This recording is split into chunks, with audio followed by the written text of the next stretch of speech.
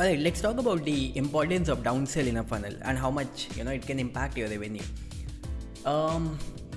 Let's first understand what is a downsell. A quick example. So basically, a downsell is, let's suppose in your funnel you have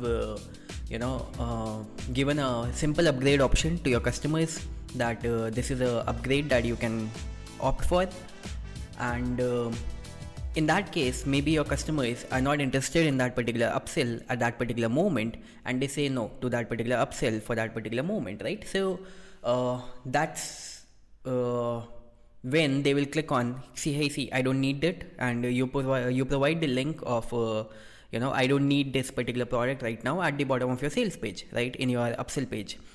Now over there, instead of taking them to another upsell page, what we do is we put a downsell product, and the downsell product is the similar product or the same product with a lesser number of features, alright, and then we offer them the same product once again, because see, you have thought out your upsell so well, you know that the customer needs it, but maybe that they are not able to buy it at that particular moment because of the budget that they don't have, a good budget that they don't have at that particular time.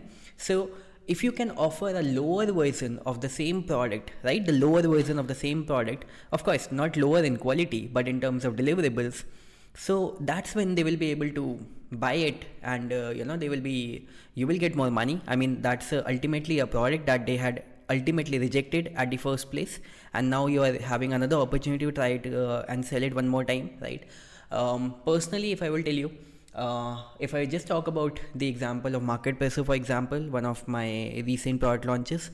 So in MarketPeso, we had 4 upsells after the front-end product, and we had 4 downsells, of course. And just with the downsell offer, we have made more than $150,000 just with MarketPeso. So it's more than 1 crore of revenue in, if I talk about INR, 1 crore in INR.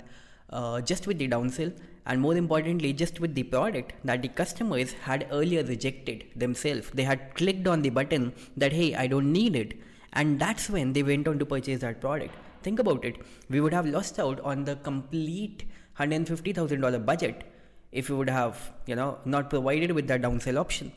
But again, since we have it, so we made that revenue. So it's as simple as, for example, if we have an upsell with MarketPeso, what we have done is we have the upsells with the bonuses as OTO1 or OTO2, 3 and 4, and then we give the same product as the downsell but without the bonuses at a lower cost. So that's how we have planned the downsells over there.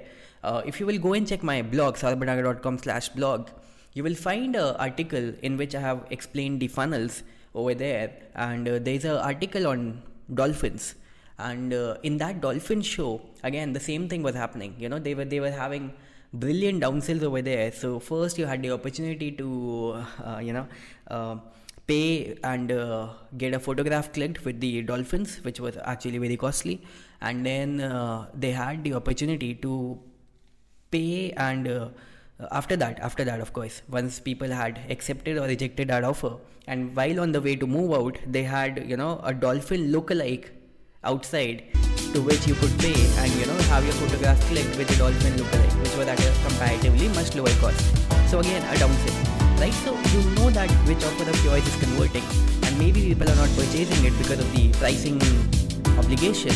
So you can offer a lower pricing option over there, and people would be able to buy it, right? So that's where the downsell comes into the picture, adds additional revenue,